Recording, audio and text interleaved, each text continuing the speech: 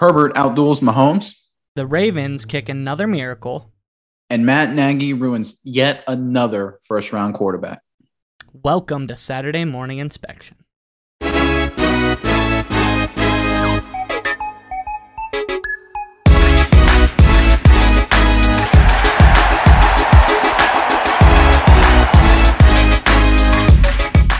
Welcome back, Nick. Before we get too far into it, I have to know your thoughts on a very obscure comment I heard this week. Your own Cowboys owner, Jerry Jones, commented on his first-round draft pick, Micah Parsons. He said, he's pure as mother's milk. How does that make you feel? Well, so Micah Parsons has been playing well, so it makes me feel pretty good. And if there's one guy who knows some things about liquid substances that are natural, it's Jerry Oilman Jones, right? I mean, absolutely. The guy knows his stuff, and he was smart about it too, right? He didn't come out and say, Micah Parsons only played 3 games, right? Still got a long way to go. Good start, long way to go. If he would have come out and said, Micah Parsons is like something more valuable, like, I don't know, oil, then maybe I'd feel a little differently and be like, whoa, Jerry, you're jumping the gun a little bit. Yeah, here. Let's not get too far ahead of ourselves. Like, we can go ahead and say, like, for the Cowboys, Troy Aikman was like high octane, like race fuel. Like, oh, yeah. There we go. And like, I don't know, what would you, like Tyron Smith would be like, I don't know, what do you think? Like just diesel. Yeah, solid diesel. Like diesel. Oh yeah. Grit, salt of the earth diesel fuel. Oh yeah. And but and I don't even think Micah's at, crude oil yet. Like Dak's probably like, oh, he's crude oil. Dak's, oh yeah, he's there. He hasn't done too much yet. He hasn't like, gotten to you too far in the playoffs yet, but he's getting there. So oh yeah. I like the tempered words now that you put it that way. Tempered words, it's a good mother's milk is a step down from crude oil. So absolutely, that's good leadership on his part. Another interesting thing here, like I think we've talked about this earlier, huge missed opportunity, huge. When I say the name to you, Taylor Heinicke, what is that like in your head? Like, what image do you put up? I think of. You gotta think hard about this, but I think it's a good natural connection. Got to go with Heineken, right? The beer company. So you're telling me you don't see Bud Light? Bud Light doesn't ring a bell in your head? No, not at all. No connection whatsoever. I think Heineken goes together. Well, he tried. He tried to get a deal with Heineken, a beer deal with Heineken, but I guess they said no, and Bud Light wanted to seize the opportunity, so they stepped in. Taylor Heinicke is now a Bud Light partner.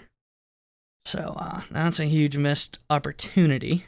Oh, huge. And here's the thing, right? Like Heineken is the beer, right? That nobody really thinks about. No one really even likes.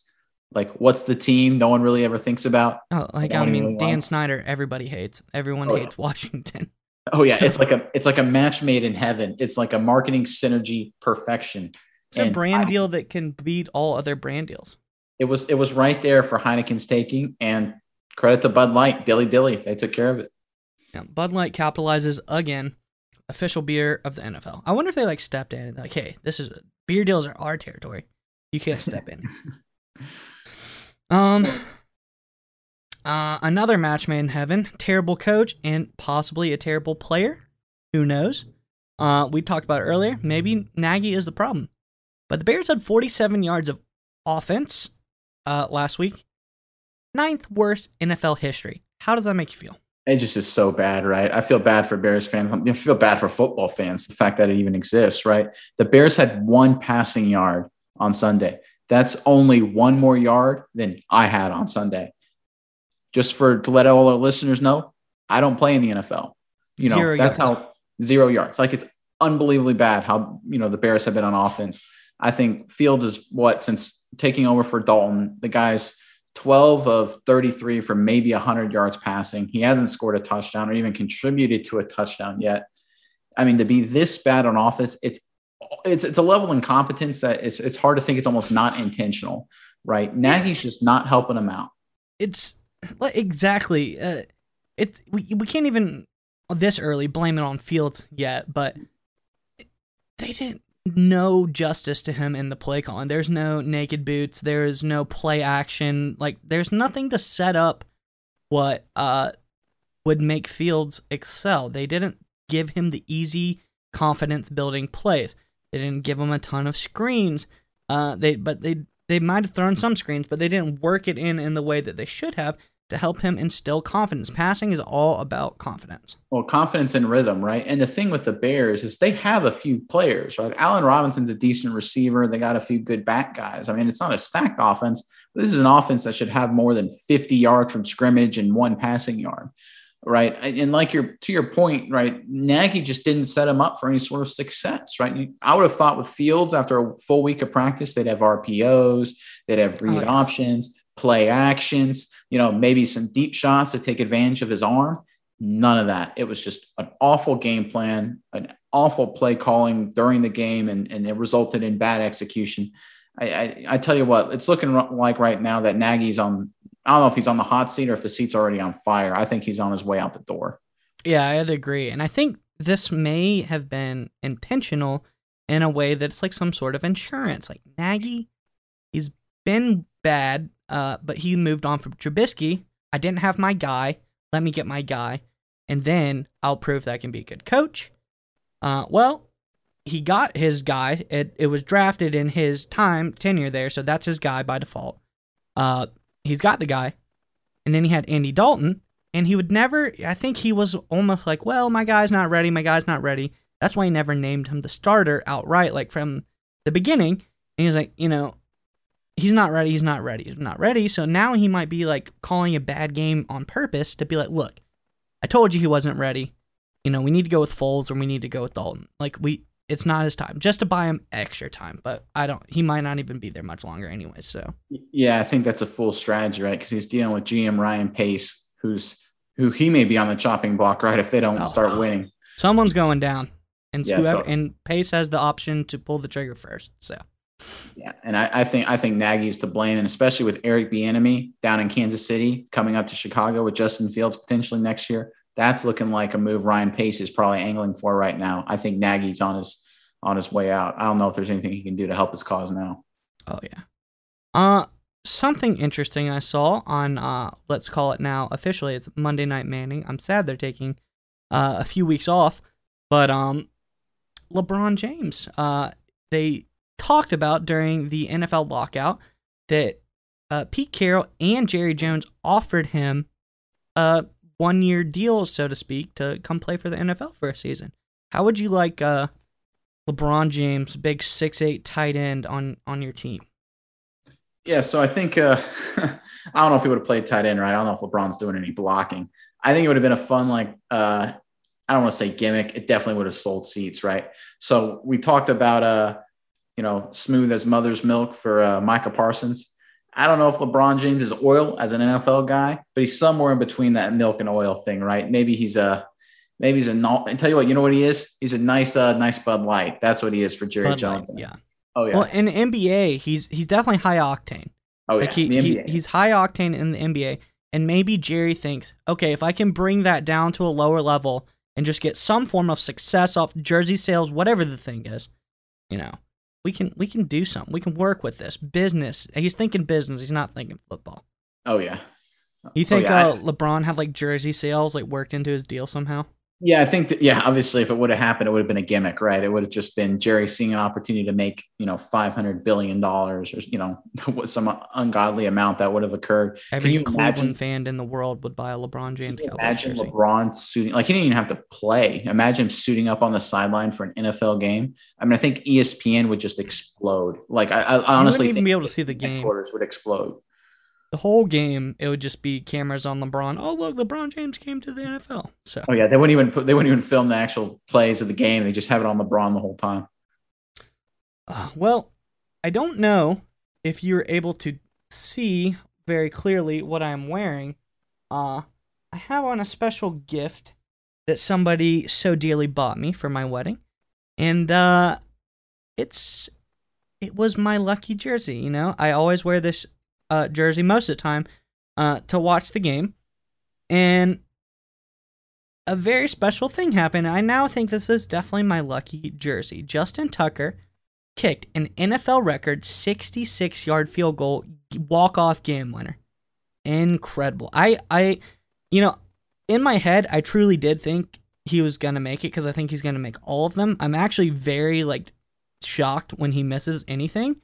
But now it's great to know that all you have to do is get it to the 50 and he has a chance. Obviously an unbelievable kick, heartbreaker for Detroit, right? But I mean, it's just unbelievable to watch him do it. I think, and I want to just come out and say publicly, credit to me for getting you. Most people give a set of steak knives or some china as a wedding gift. I gave you a Justin Tucker jersey. Tucker kicks a 66-yard field goal. I think I kicked a 66-yard field goal. I think the transitive property. For Tucker. Yeah, I mean, I think I'm going to take some credit to that. But no, I've obviously unbelievable performance by him. Great play. Heartbreaker for Detroit. It's tough. They were outplayed the whole game anyway, but to lose on that one, especially after giving up the 4th and 20, you got to feel for the Lions a little bit, but what a play. And people are talking that kick around the city. I tell you what, everyone in the office, I had my car mechanic Monday was like, you see that kick? Yeah. And I was like, I want to see your hands fix my car, dude. Like, keep your hands where, look where you're working. But it's how was the city? Like, did you feel like the tension and then a sudden release of like, people going insane? Were your neighbors too loud that night? Well, I think it's weird because, it's obviously a big football town, but it's almost very tame. Like people like afterwards were like kind of shy. They're like, did you see that kick? I was like, yeah. And then they exploded. They're like, what a kick. Like it was like, they're just like, oh, let's not be too forward. Yeah. That's all I'll say. Whenever I go there, everyone's pretty nice for the most part. So, in other news, our jobs were jeopardized this week. Yep. Whether you want to believe it or not, someone tried to come into our space. I think we have securely locked down the NFL podcast space. But Richard Sherman announced that he was going to start a podcast. The caveat being, obviously, he doesn't beat us on football knowledge, wits, or acumen, but he said he would announce where he has decided to sign on this podcast. Great business move. The execution, horrible, because 12 hours later, the news breaks that he is going to Tampa, so now he's lost all momentum that he has built. Well, so I want to be very clear about this. Let's not go ahead and jump and criticize Richard Sherman too early, right? As you know, like being my roommate in college, when you play college football, like obviously Richard Sherman did at Stanford, sometimes if you go for road games, you have to travel a few days before. So obviously what happened here is that Sherman missed one of his marketing classes that he was taking at Stanford, right? He was there for the Wednesday class where they talked about marketing and promotion, but unfortunately they had a big game probably going to Southern Cal. And so we left to Southern California. So we missed the Friday morning lecture where they talked about execution of the marketing plan. Richard, come on, man. Come talk to us. We'll help you. We will. We'll take you as a guest. We don't take guests, but we'll take you as a guest if you'd like to come on our podcast. We will make an exception for Richard Sherman so that way we can help him bring up his marketing promotion knowledge. Yeah. Well, in other news, I'd say second greatest marketer in the NFL. Jerry is obviously first. Second, I would say Robert Kraft. He has a great business model down there. He released a new book. And in that book, he said, and I quote, "Bill Belichick is the biggest effing a-hole in my life." I didn't hear the context, and he could have said, like, but I love him. But the quote I saw was, "He's the biggest effing a-hole in my life." What do you think? You think it's true? Well, obviously Robert Kraft's a billionaire and very, very successful, but I can just imagine if you're Robert Kraft and you work with Nike and Under Armour and spend hundreds of thousands of dollars, on all this exotic gear and the latest technology. And then you see old Belichick walk in a hoodie from like 1994 that's cut and shredded to pieces. And you want to talk to Belichick. It's like, hey, Bill, how's it going? And he's just like, yeah, it's fine. We're on to Cincinnati. I can see how Kraft gets a little miffed about that. You think like if Robert like invites Bill to like the Met Gala, he's like, wear your casual. Does he wear like a tuxedo cut off like hoodie? You think he's got one of those? Well, see, it all depends, right? Did he film the gala beforehand to see how it was going to be set up? Yeah. Does he have the game film? Is he broken it down properly? Right. Did he potentially, deflate, the the balloons and stuff and the gala beforehand. I mean, these are all questions that only Belichick would know the answers to. But I think these are the questions that would have to go into that. I think he probably did. I think he's got a beat on everything, but I also think he's the kind of guy that would just turn that offer down. So, I'm past the Met Gala. We're on to We're on a Victoria's Secret model show. We're past that. Anyways, stemming off the Patriots, they're the best of the bunch in this category, seeing as they're the only team with a win. But what is up with rookie quarterbacks? They suck this year. Well, you're right. They're the only ones with the win, but the only win they got was against Wilson, New York Jets, right? I mean, one rookie had to have a win. Yeah, it's by default, right? I mean, and that's obviously Mac Jones.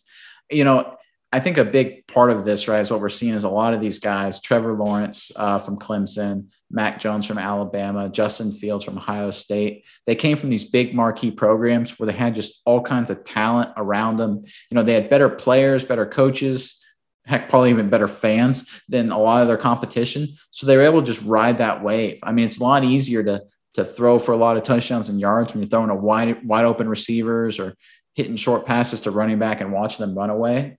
In the NFL, you don't get that, right? It's a lot harder. It's a lot more competitive. The talent level is closer. And frankly, the teams aren't very good. The Jags stink. The Bears stink. I mean, the Patriots are rebuilding, they're retooling. So I think it's a challenging environment for these guys. And it doesn't help that they came from programs where they literally had the best talent 99 out of 100 games they played. Yeah, absolutely. I would definitely agree with that one. And,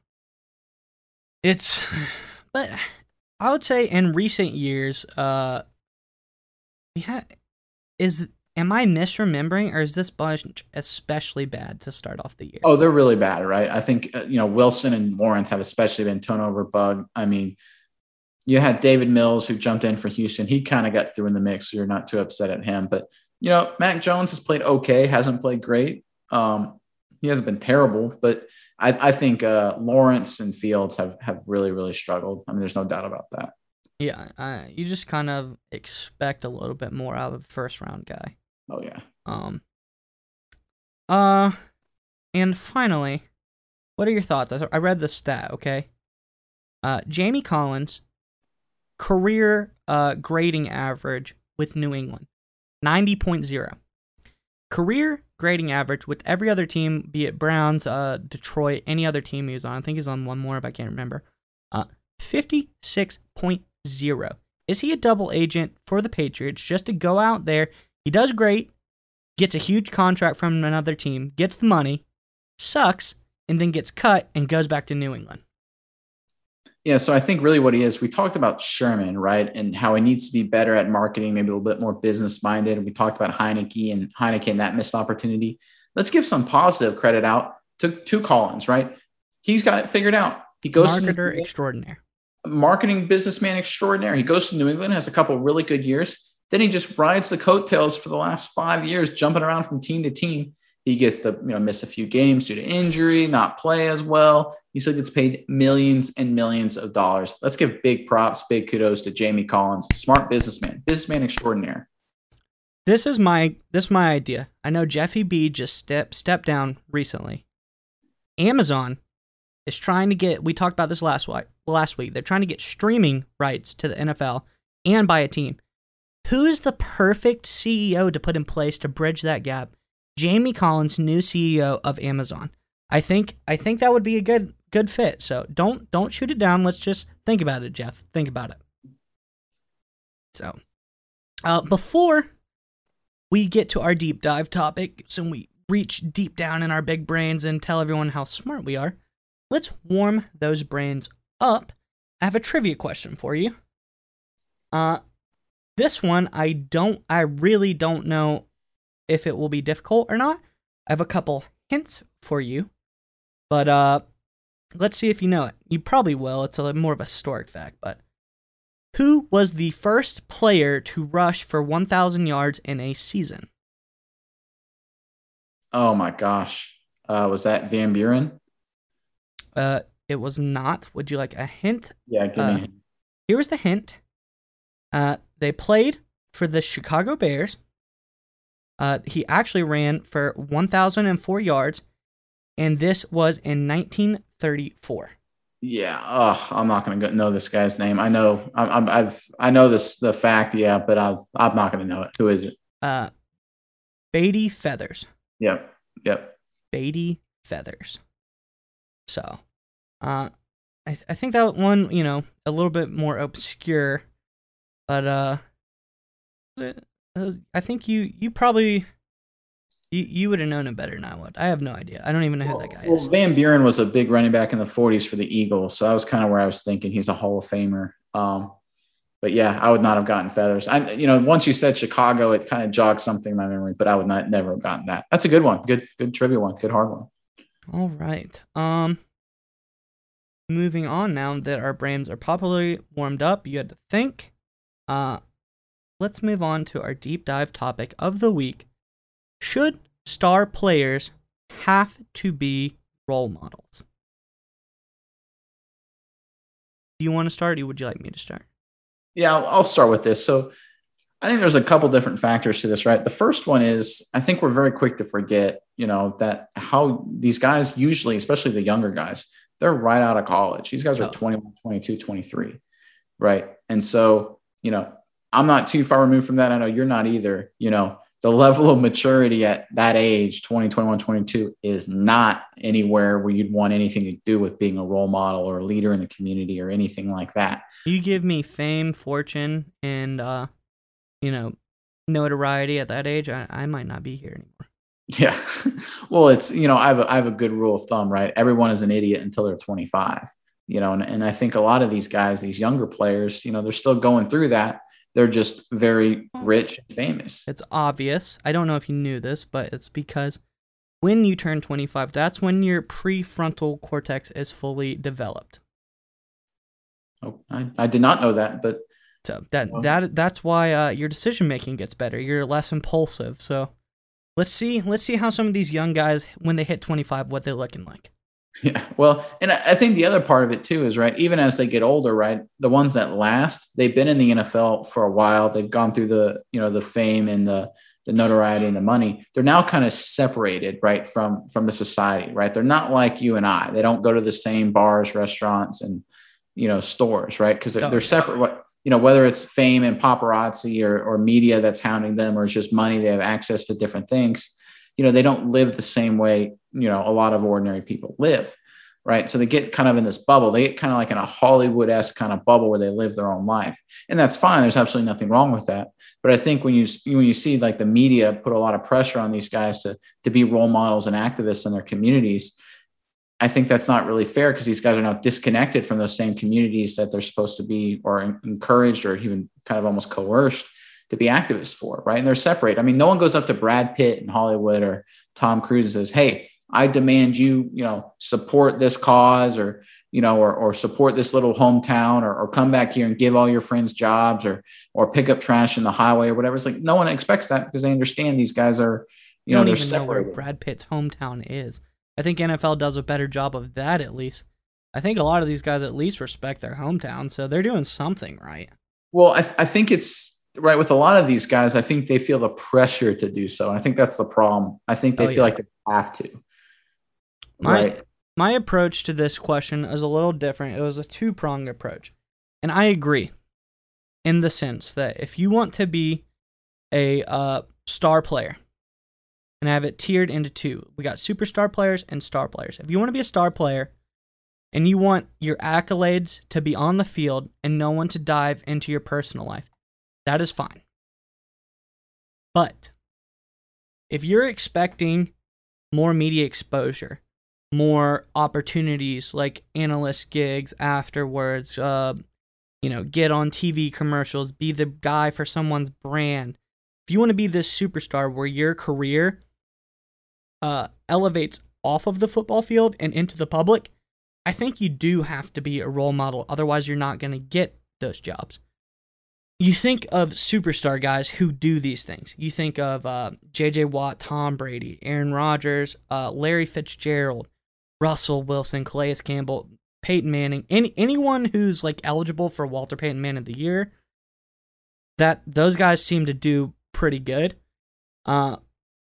So those guys are the ones who are great athletes, great players at their position, but they're elevating their role model status. They're being good role models. You don't ever really see any problems with those guys, and they're getting their career is bigger than football. They're outside of life. You see them on TV. You see what happened to Peyton Manning. You see Drew Brees on ESPN now. Even guys like Robert Griffin III, he was a superstar as a rookie. He kind of fizzled out, but he was a good role model, and he's even on ESPN now. But you don't see guys who I have as star players who aren't role models. You don't see Antonio Brown going on TV after this, unless he has a reality show about how crazy his life is. You don't see Roethlisberger eyeing a job at ESPN for an analyst. Ryan Leaf isn't going out there doing things. Deshaun Jackson with his, opinions and ideas, he's not going out there. Plexico Burress, Pac-Man Jones. The one example I do have, but it's almost like a redemption story. Michael Vick, before his career, I'll say Falcons, Eagles. So pre-incident on Falcons, he was this superstar, but he wasn't a role model. And then that killed his career, lost a lot of notoriety. Then he went to jail. He came back, went to the Eagles and Steelers, and I think he had a really different mentality about people really care what I do and they see, and he almost had a wake-up call. And now you see he's an analyst as well. He's doing good because after that, his superstar status was there. But he had to get the role model status, and that's what allowed him to get there. Well, and I think the big thing is choices the players make, right? I have no problem if a player, is solely focused on their craft and, they don't want any distractions. They're focusing only to be on an NFL player. That's perfectly fine. No problem with that at all. And that's what they can do and be very successful that way. I think, and players can also choose to be role models. There's a bunch of different ways to do that. Like you and I, we talked about Gronkowski before, Rob Gronkowski. He's certainly a different breed of role model. Yeah. But he's still a role model. I think he's not a bad player to look up to. No, not at all. I just think it's a different animal. How it's handled. And I think he was successful. He could handle it. Right, and he made the choices to be the role model he wanted to be, or be the player, and outside of football, the person he wanted to be. Right. I think what happens is the media tries to pigeonhole athletes and these players to fit into certain roles outside the game. And a lot of players feel like they have to do it. They have to, do stuff, whether it's for their hometown or their current city, or support certain causes or give certain money to certain things, just to fulfill the role the media thinks they should be in. And I think that's wrong. I think these players should focus and make the choices they want to make. If they want to focus on supporting certain causes or doing certain things, outside of the game, that's their right. If they want to focus on just being the game, that's their right too. I think that's what you touched on there is huge. Focus, if you're able to focus. And I have an example. Who has been on a lot of commercials lately, especially last year after 2 Super Bowl appearances, and now their team hasn't started off so hot. Maybe they lost that focus. Patrick, Mahomes, got anything to say about that, Pat? We're talking to you. So, I mean, you get that stardom, you get that superstardom, all eyes on you. You start to accept these gigs. Do you have the focus? Maybe he needs to back off a little bit. Get his head back in the playbook. Well, and I think what happens, right, is players, and obviously the Chiefs, they're off to a little bit of a slow start, but it's early. We'll see what happens. But I think, we talked about a little in our preseason episode, the Chiefs, they're not very good on defense. They've taken some steps back. Offensively, they're getting older and slower. So that puts more burden on Mahomes. He's got to handle more and more of that load. But the problem is, as he gets more notoriety and fame and opportunities come up, he actually loses focus on the game, whereas he needs to actually focus more on the game, right? And I think that's what guys like Manning and Brady and Rodgers in a lot of ways have focused more on, specifically the game. And if it's not the game, it's 1 or 2 other things they want to focus on, not necessarily some side projects to try and take on. And I think we'll see how Mahomes and the Chiefs perform. But I think you're onto something there, right? There's only so many hours in the day. And in a hyper-competitive world that the NFL is, and talent is so close, between teams and even players, where if you shift your focus slightly, that can mean the difference between winning a game and losing a game. Yeah, I completely agree.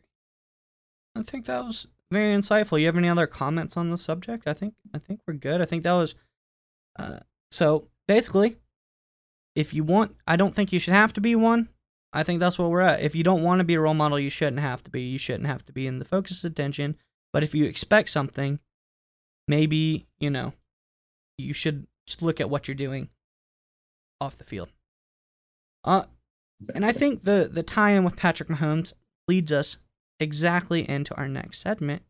Worst to first, AFC West. How has that slow start affected his ranking in our power rankings? Well, I guess we're about to find out. I'll go first. I'll list my 4. We'll do a little different this week. I'll start at 4 and list mine up to 1. Provide my reasons, and I'll hand it off to you and have you list yours. All right. All right, cool. I'll get us going. Number 4 for me, then that's the Denver Broncos, right? A little bit of a surprise here because they're 3-0. They're undefeated. Look, they haven't played anybody. We all know it. They beat a bad Giants team. They beat the Jaguars. They killed the New York Jets. Great job. You're 3-0 against 3 teams that are 0-9. So that's not exactly an impressive schedule. Look, I get it. Bridgewater is an upgrade. They've got some offensive players. Their defense is solid. But until they play anybody good, and they get Baltimore this weekend, they have a chance to prove me wrong. I don't think they're anything special. Maybe they get it to 7 or 8 wins. I kind of doubt it at this point. We'll see. They're my number 4. Number 3, we just talked about it. They have the worst record in the division, and that's the Kansas City Chiefs, right? They're 1-2. They could be 0-3. Cleveland had them on the ropes week 1. They got bailed out by a Cleveland special teams blunder. Mahomes had the worst September of his career. He has 3 picks already in his first 3 games. They haven't been nearly as efficient on offense. They're really bad in defense. Big shocker here. They are tied with the Detroit Lions at last place for the most points given up in the NFL. This is not a good defensive football team. They're forcing not enough turnovers to overcome it. The offense is turning the ball over. We'll see how Kansas City and Mahomes and Andy Reid turn this around. They've got a battle in front of them here for the rest of the year. Number 2 for me, and that's Las Vegas Raiders. Look, they're 3-0. It's exciting. Gruden and Derek Carr, they got that funny little dynamic there. It's very entertaining. But look, they've won 2 games in overtime by the skin of their teeth. They had some struggles against Pittsburgh. They're playing good football. I see this as a team that could probably sneak into the playoffs, win 10 games or so.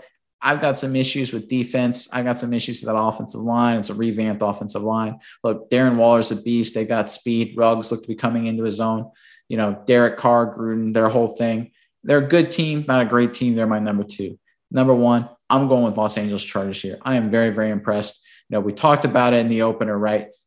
Herbert outdueling Mahomes in Kansas City. That doesn't happen, especially early in the year before weather makes a big effect on passing offenses. Herbert, I am blown away with his arm talent. This guy makes throws week in and week out. It is staggering. He's got a good offensive line, good running game. Eckler's a heck of a guy out of the backfield and running in between the tackles. They got Mike Williams and Keenan Allen at wide receiver. They got Jared Cook, veteran tight end. And look over at defense. They got that pass rusher in Bosa. They got Derwin James on the back end. This is a talented team top to bottom. I think they're probably the second best team in the AFC right now. I think the Chargers are the best team in that division. So just quick recap. I got Chargers at 1. I got the Raiders at 2. I got the Chiefs at 3. And I've got the Broncos at 4. And I respect your opinion, reserving first in the AFC for Baltimore. Who do you have there? Who do you think is the best team in the AFC? The best team in the AFC? Yeah, so I think right now it is Baltimore. I think beating Kansas City actually set them apart. I think the AFC is wide open. I think it's crazy this year. Yeah, it's very, very tight and tightly competitive. I don't see anyone really jumping out of the pack. Maybe Buffalo, but I'm just not sold on, I think I take I know Allen beat Jackson in the playoffs last year. I think Allen maybe takes a step back. I think it's Buffalo. I think it's that's our game plan. We let you beat us once and then we figure out and come back next year and get you. Yeah. So I think I have Baltimore, Chargers, and then Buffalo are probably my top 3 teams. Well, I'm glad that you gave your list because I'm very familiar. They say great minds think alike. In my 4th slot, I have the Denver Broncos. Obviously, they beat the worst of the worst. all three teams suck. I couldn't even tell you which one sucks the most. Maybe the Giants because they've had time to mesh and they still suck. But the Broncos, they haven't beaten anyone. Until they beat somebody who's good, I'm out on the Broncos. I'm not buying it. In my 3 spot, I have the Kansas City Chiefs. How ironic. Yeah, they've lost some tough games, and they almost got beat by a good Browns team. They don't seem the same. They are slower. They aren't as dynamic on offense. Defense is absolutely atrocious. They look very mortal as compared to other years. And maybe this loss to Tampa in the Super Bowl has really messed with their mojo. And I don't know if this sounds familiar to you, but in my number 2 spot, I have the Las Vegas Raiders. They've gone off to a fast 3-0 start. But they haven't really faced a great team yet. They got Baltimore early, but that was, Baltimore's hurt. They hadn't really found their groove with all of the new players who had stepped in, and they took them to overtime still. So if you can't overcome a week 1 team with 14 players on the IR, it brings some questions to mind. But the true thing is I have Chargers in my number 1 spot.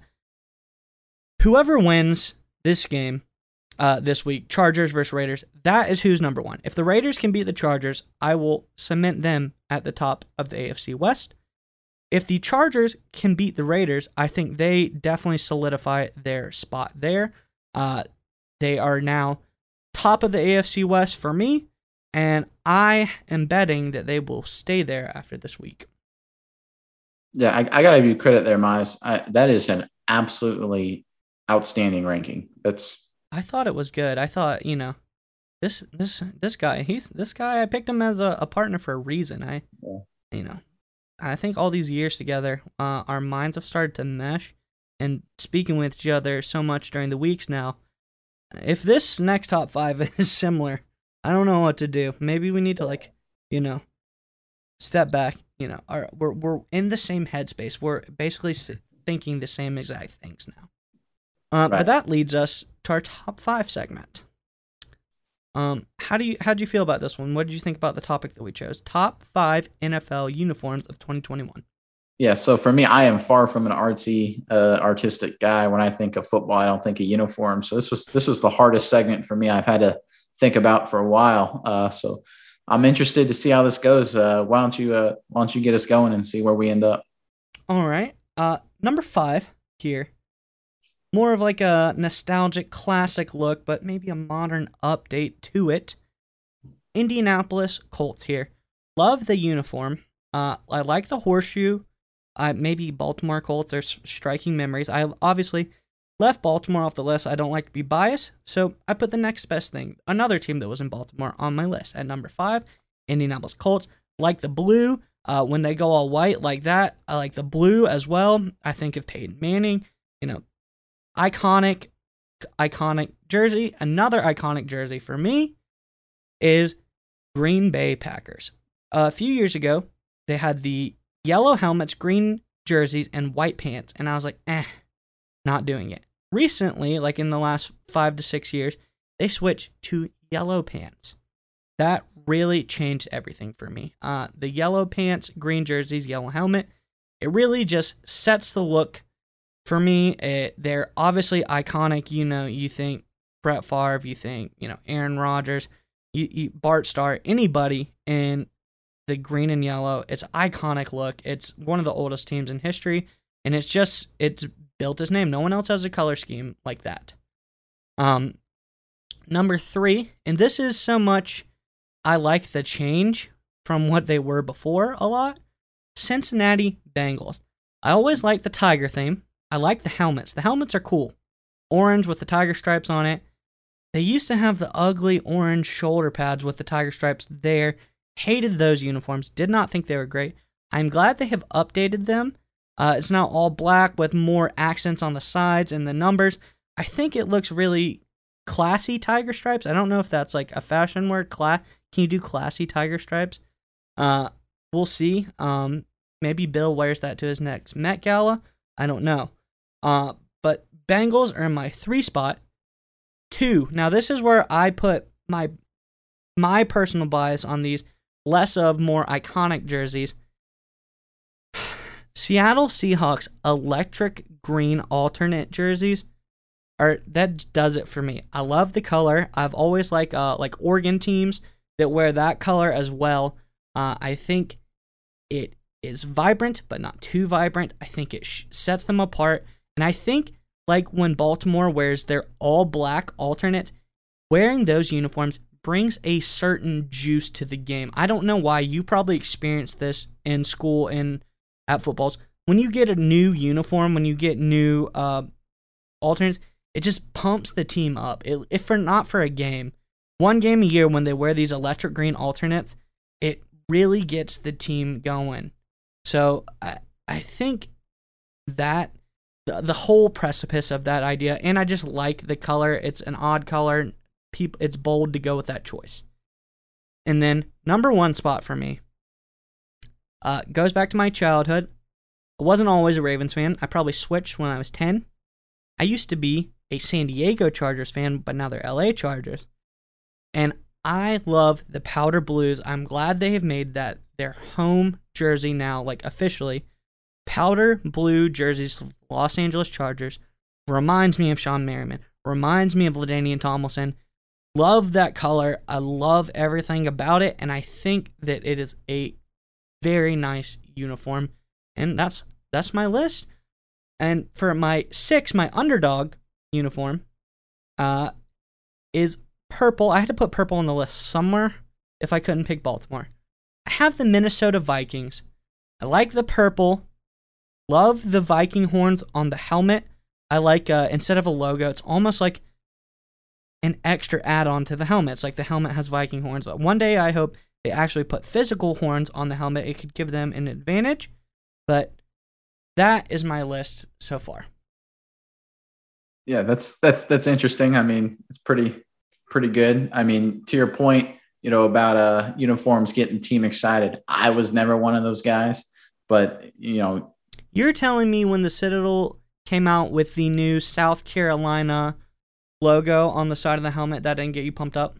I did not care at all, but I will tell you this. There were certain uniform combinations that players did get excited for and were really excited and pumped up to see. So I didn't get it, but some people did. There's something to it. Would you say it elevated play that day that you wore those uniforms? It's hard to tell, right? Because we weren't very good. So we lost a lot of games. I guess we could have been worse, right? So maybe it did. Let's go with that.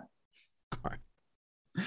But all right, my list. So like I said, this is kind of a different kind of topic for me football wise. So I'm going to be the old stodgy, get off my yard classic guy here. So I'm going to go with number 5. I'm going with the Browns when they were white at home. I think it's just a cool look. It takes me back to the videos and images of Jim Brown and Ernest Biner. I heard Bernie Kosar and those guys and those old games and those classic matchups. I just think it's a cool look. You see the mud on the jersey. It just looks like football. All right. Number 4 for me on that same kind of theme. It's the old San Francisco home jersey. They got kind of the garnet thing going on. When I see that, like they wore Sunday night against Green Bay, kind of reminds me of Joe Montana hitting John Taylor in the back of the end zone, right? Obviously, that was before my time, but I grew up watching those highlights, the NFL game of the NFL game of the century kind of deals. Those things were awesome. I really liked it. Just kind of reminds me of football in the 80s with Joe Montana, West Coast offense kind of thing. Number 3, I'm kind of similar with you here. That's Green Bay Packers. I love I can get on board with that. Yeah, I love the green at home. I think it's cool. You got kind of a Brett Favre, you got kind of the Bart Starr kind of classic thing going on, Ice Bowl, all kind of cool stuff happening. I tell you what, I don't know if it's just Green Bay. You got quarterbacks that like to scramble and gunslingers and stuff. Just something about, Green Bay wearing green, quarterback rolling outside the pocket, whether it's Brett Favre or Aaron Rodgers, just kind of a cool deal there. Number 2, I don't know if it's a good uniform aesthetically, but I think it's kind of interesting and fun. The Raiders when they wear all black at home. I think that's awesome. It's just basically there's no style, there's no substance, there's no flash, there's no Instagram. You're not putting that on Snapchat or Facegram or Instabook. or whatever the kids call it these days. It's just lining up and playing football. No one can see the dirt. Doesn't matter. It's going to be just all dirt anyway. It's all black. I love it. Brings you back to John Madden. Well, oh yeah, like at least the videos of him. That was not something I ever saw. But black hole. Oh yeah. But number one, and hey, look, you and I both talk about every show. We got to remove our biases. So I'm definitely gonna, like you did, remove my bias completely. 100% unbiased pick, number one jersey, Dallas Cowboys wearing white at home. I tell you what, there's something just American and just sleek and cool of just wearing the white jersey, the silver helmets, the silver pants, the white shoes. You got that in Cowboy Stadium, the old Texas Stadium, right? Don't know if you know this or not, but a little history behind. So Dallas was one of the first teams to wear white at home.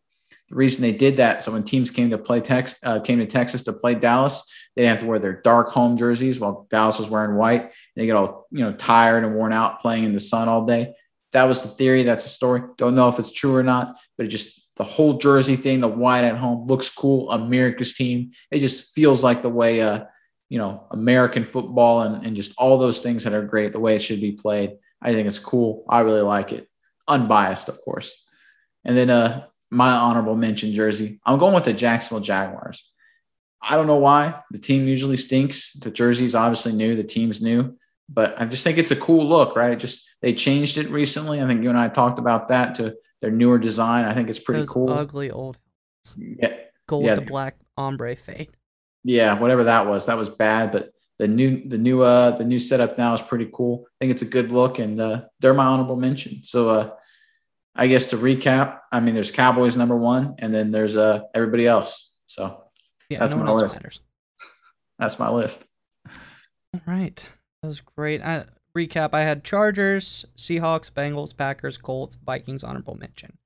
Yeah. So that's good. How'd you like that? I know that's out of your realm. There's no stats involved. It's a pure opinion piece, but I thought it was interesting. Yeah, it's just a different way of looking at it, something I really don't think about. But I know it's a big deal to a lot of people, and I play with people. It was a big deal, the uniforms we're wearing. I mean, it may surprise a lot of fans and a lot of followers of the game, but there are people, players, coaches, the whole nine that take it very, very seriously. I can understand. I can get behind. Let's see if these uniform combinations maybe can juice up some teams that we're going to pick this week. Maybe we should add in what uniforms they're going to wear to our selection. I don't know if we'll know that yet or not, but that could give us a little bit of insight on our weekly pick'em, on our top matchups of the week. Are the Seahawks wearing green? Does that help answer my questions? Who knows? Here, you go first on our first game, and I will go first on the second game. So firstly, Bucks versus Pats. Yeah, so obviously Brady returning to New England, right? It's all over sports media. It's all over frankly, it's all over regular media. It is a big story and obviously all that. But I think it's just a game, like I talk about all the time. It's a game of matchups, right? And I think the Bucks team, they're deeper, they're more talented, they're a veteran team. They're coming off a loss. Veteran teams and veteran coaches, Bruce Arians obviously is, they respond well to losses, right? And I think they're going to respond really well to the loss and that they had last week against the Rams in New England. I like a lot of things Mac Jones has done at quarterback for New England, but they're starting to get banged up a little bit. James White is out for the year. They haven't been great on offense at all. They forced a lot of turnovers on defense. I don't think they're going to get them with Brady. As much as I think Belichick with time is going to put together some kind of creative game plan to really kind of constrict Brady and make their offense, have some struggles. I'm going with the Bucks here. I think there's just too much to overcome for New England. I guess I would agree with you for different reasons. Obviously, we missed some key Patriots returning. Patriot legend Rob Gronkowski is going to be back. He might get juiced for the game. Also, Patriots legend Antonio Brown will be playing. Yes. So they might get a little bit of extra excitement. And another point that I think will really gas Brady up, maybe not so much going back to New England, but knowing that New England is the last team out of 32 that he needs to beat to say that he has beaten every NFL team. I think that's a very important fact, and I think that is what gives him an extra boost to play for. Now he's a reason to play. He's already won all the championships. He's won a championship with another team. He's proved his point. Now he just needs to beat all 32 teams to check that box. So, yeah, I think he definitely wants to. I think he wants to beat New England, right? And I think if anything, that's what Belichick can use against them and force some turnovers and maybe make some plays against Brady. I just think the Bucs are too talented, right? I mean, do you think it's like impossible? Like, do you think they could score 50? Do you think it's possible? I think Brady will try. I don't think so. To me, this kind of looks like a 27-10. You know, if it's a blowout, it's like 27-10. I think it'll actually be a close game, but I think the Bucs will win. Interesting. I don't think it gets too high scoring. I think that the Patriots defense is too good. The Bucs defense is too good. It's going to be a relatively low scoring game.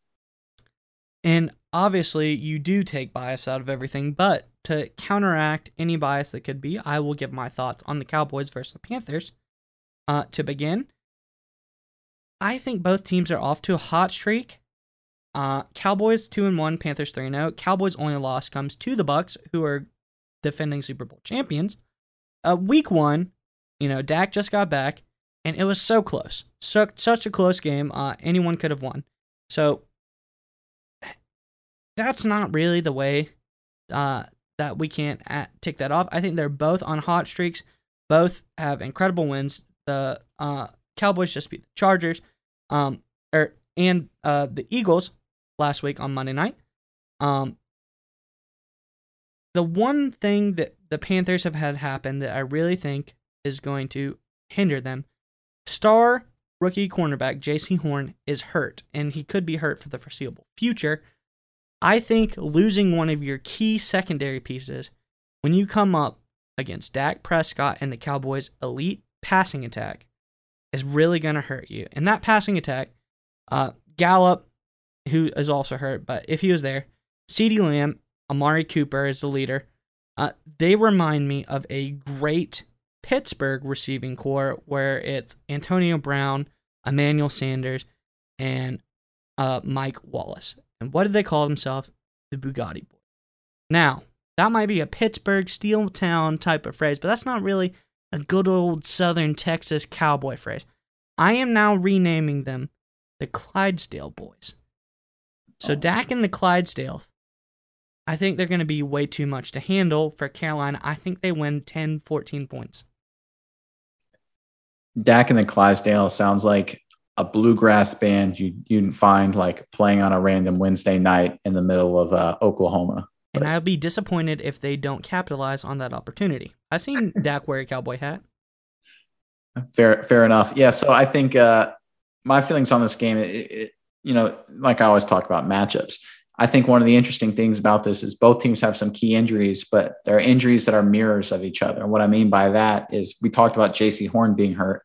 Well, Michael Gallup is hurt. Amari Cooper's coming off an injury. He's been slowed a little by that.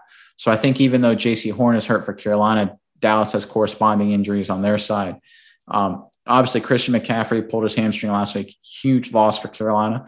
But Dallas's defense, their front seven has a lot of injuries. DeMarcus Lawrence is still out, obviously, a couple other guys as well. So I think, those kind of matchups where you think a key injury would shift it one way or the other, they both kind of shift against each other. I think Dallas's defense has surprised a lot of people, but they've done it mainly with turnovers. That's really not sustainable game to game, especially with Darnold, who getting away from Adam Gase and the Jets, he's been much better with the football. Looks good. Yeah, he does. He's taking care of the football, making good throws, making good decisions. I think Darnold does well against Dallas. I don't think he has any turnovers. I think Prescott, who, by the way, has played very well, but he's had a turnover in each of Dallas's first 3 starts.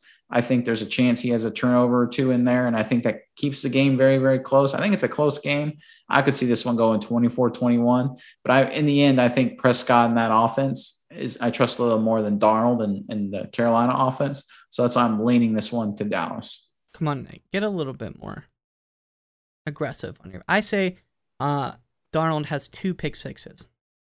No. So Diggs is looking good out there. And I saw this fact. We haven't discussed it yet. Micah Parsons has yet to declare whether he'll be at linebacker or defensive end. And he says, it's a cool thing. You can keep them guessing. They don't know what to prepare for. I think it's pretty obvious he's going to stay at defensive end. Be almost crazy. If you have the depth at linebacker, I know you have more depth at end than linebacker, but if someone can replace him, he looks like that'll be his resting place when all is said and done. Yeah, he's rushed the passer very, very well. I think he's a third down situational pass rusher. I like him being off the ball. I don't want him to get bulldozed by offensive tackles all game, right? Because he's still a little bit smaller compared to defensive ends. But definitely in third down situations, he's been absolutely outstanding. He's very quick, very explosive. He's made a lot of plays. I mean, he's had a really good start to his career, and I certainly hope it continues. Is it too hard to play both? Like him? Yes. So, right, it's two very different positions between being a defensive end between 1st and 10 and 3rd and 10, right? Because it's a different game. So on 1st and 10, you're obviously playing the run. You've got to make sure you have outside contain so you don't get reach blocked. You got to have some gap integrity. You got to pursue in case there's any cutbacks, if it's some kind of zone run to the other side of the field. You got to watch for traps. You got base blocks, all that kind of stuff. So it's just a different game. It's a different mindset. On 3rd and 10, it's get to the quarterback. The only thing you have to maybe worry about is a screen. And even then, you still get to the quarterback and then, reverse field to get track the ball carrier down, the running back who cut the screen down. So it's a very, very different dynamic between being a 1st down, 2nd down, 3rd down defensive end than just a 3rd down pass rusher. And it's a lot more physical. It's a lot more wearing down. I think that's why I want Parsons to focus more off the ball in the early downs, but be a pass rusher on 3rd down. Interesting. Now to our underdog matchups. Game to watch. It's not this week for me. It's not so much as an underdog, but maybe I pull for the proverbial underdog in this matchup. I have the Raiders versus Chargers. Could be the biggest game of the week, I think we have said, but I'm pulling for the Chargers in this game. I believe they are going to win, and they're 2-1. So I know on paper, Vegas odds they are ahead, but the Chargers, I have them slated to win this game. I think the Raiders have been on a hot streak. They haven't really played anyone great. They played Baltimore early on, but that was right after Baltimore had tremendous 14 players on IR.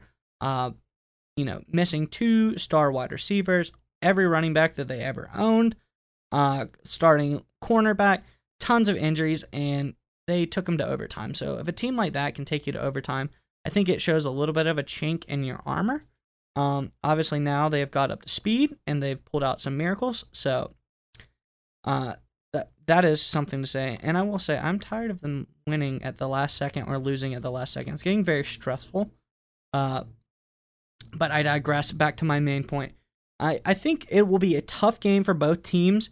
The Raiders' pass rush has looked good. The Raiders' defense has looked fairly strong.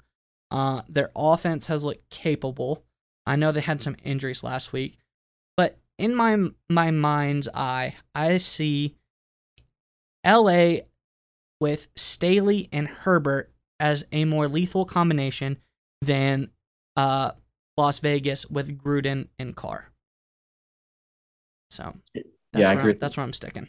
I think that's a great pick, and I agree with you for those reasons you outlined right there. It can literally be Herbert versus Carr, in which case I go Herbert, like we talked about when we did our worst to first segment. So my kind of underdog matchup, I'm going with Minnesota, who's a slight underdog to Cleveland. I think Minnesota beats Cleveland. I think Cleveland's a little bit of a mirage, right? They had some struggles against Denver. It was against Houston. Then Tyrod Taylor got hurt.